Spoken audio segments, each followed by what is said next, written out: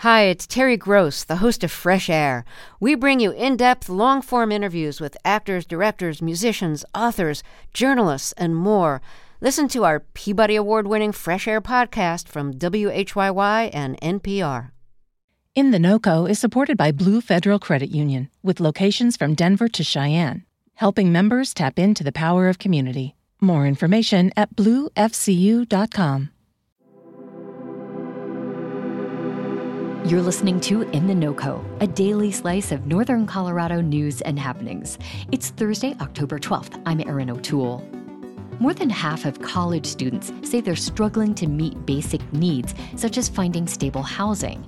That's according to a 2020 survey by the Hope Center for College Community and Justice. That was a period of uncertainty given the ongoing pandemic, but it points to a persistent problem. Recent federal data shows 8% of undergraduate students experienced homelessness in the previous 30 days, and the numbers show students of color are hit the hardest. In Colorado's rural mountain communities, helping students stay housed becomes even more of a challenge. It's always been expensive. That's not new. I would argue that it has gone from expensive to extreme. That's Matt Gianeschi of Colorado Mountain College. CMC has 11 campuses in communities like Breckenridge, Carbondale, Leadville, and Steamboat Springs. Unlike many other higher ed institutions, their primary source of funding comes from local property taxes. And they're using some of that funding to build housing for their diverse student population that's more than a quarter Latino. Gianeschi says this work is chipping away at some of the barriers to higher education, like accessibility. So I think the traditional definition of accessibility often comes down to what people would think of as affordability. And affordability for most traditional educations includes, on-campus housing and tuition pricing, whatever their books and fees and other, associated costs might be. In our communities, accessibility actually means both locational accessibility. So we need to be present in our communities. Our students are not going to drive from Aspen to Breckenridge to participate in a course. That's it. Not in the winter. That's a 5-hour drive for them. They're not going to do that. Right. And so part of our accessibility model is recognizing that we have to have services locally available to our communities. And that makes it certainly less affordable for us to deliver. So it is an expensive proposition than having a single campus where all students across the world sort of come to us. What we do is we go to them. We offer programs in our communities. We also use our local subsidization to lower the tuition prices for our students. So it's not free, but it is about as close to free as one might find. We are often on the list of the 5 or 10 most affordable baccalaureate institutions in the country. And so our tuition pricing is for local students, which is the vast majority of our students, about $100 a credit hour. We have the lowest student loan debt for any institution in the state, and it's actually declining. It has been for several years. The biggest barrier to our students is actually housing. It's not tuition, it's not pricing, it's not books. For us, it's affordability of the ability to actually live in resort communities and be a student. And so at Colorado Mountain College, you've sort of dipped your toe into the water of building housing. 10 years ago, we had 3 traditional residential campuses with dorms, traditional dorm-style housing. Since that time, we have opened, 7, almost 8 apartment buildings for our non-traditional students for year-round affordable housing for students and, in fact, some of our staff. And we've gotten into the business of purchasing market homes on behalf of our employees.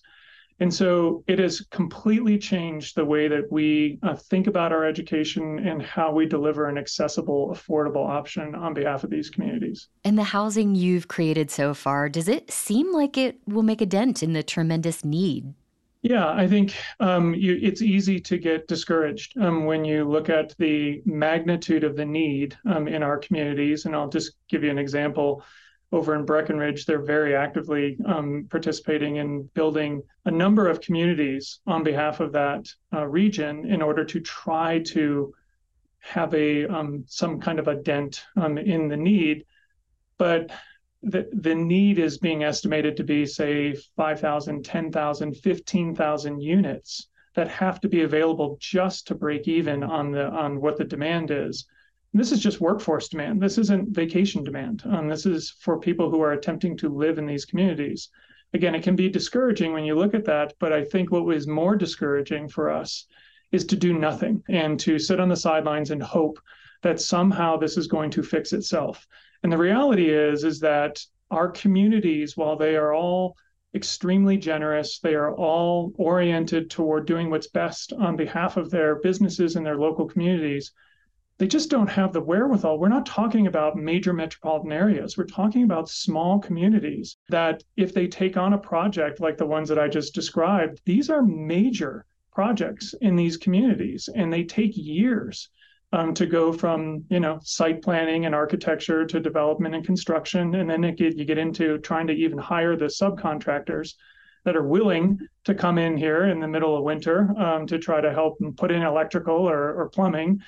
And so we recognized on our side that doing nothing was a decision that is impossible for us. We have to commit ourselves to beginning to start to making a contribution, which we hope will then start to take some pressure off of our local communities, which are also doing the very same things. In combination, we hope that eventually the sum of the parts helps stabilize the communities such that it doesn't feel like an impossibility for either a new employee moving to the area or a student that's trying to not work. I teach a class, for example. I routinely hear from my students who have 2 or 3 jobs that they're balancing in addition to school. And so if we can get that down to 2 jobs or maybe just 1, those will be successes in our mind in giving them a chance to graduate. We talk a lot about the housing crisis in Colorado, but we really don't talk enough about how it affects students. What are you seeing from your perch in higher education?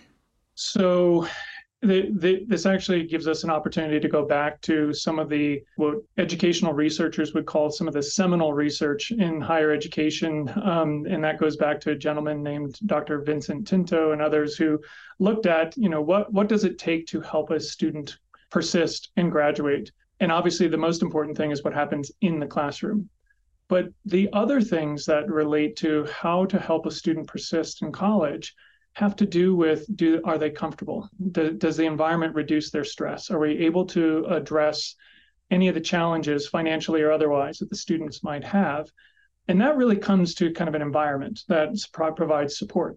And so my point in raising that is that I don't know that this is a new concept. It's just a new vehicle for us to conceptualize what does it take to help more students graduate from college. And at least in our communities, darn near every one of them works. And so our students don't want for lack of work. They work hard.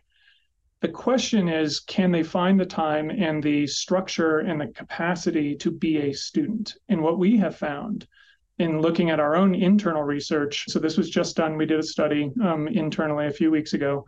That was done by our Strategic Initiatives Division within the college. And they found that for individuals who live on campus, all other things equal, the retention and graduation rates for the individuals who live on campus versus those who don't is double. So we found that the housing effect, it has not just a small, like a marginal effect, an extremely large impact on the capacity of the students to be successful in college.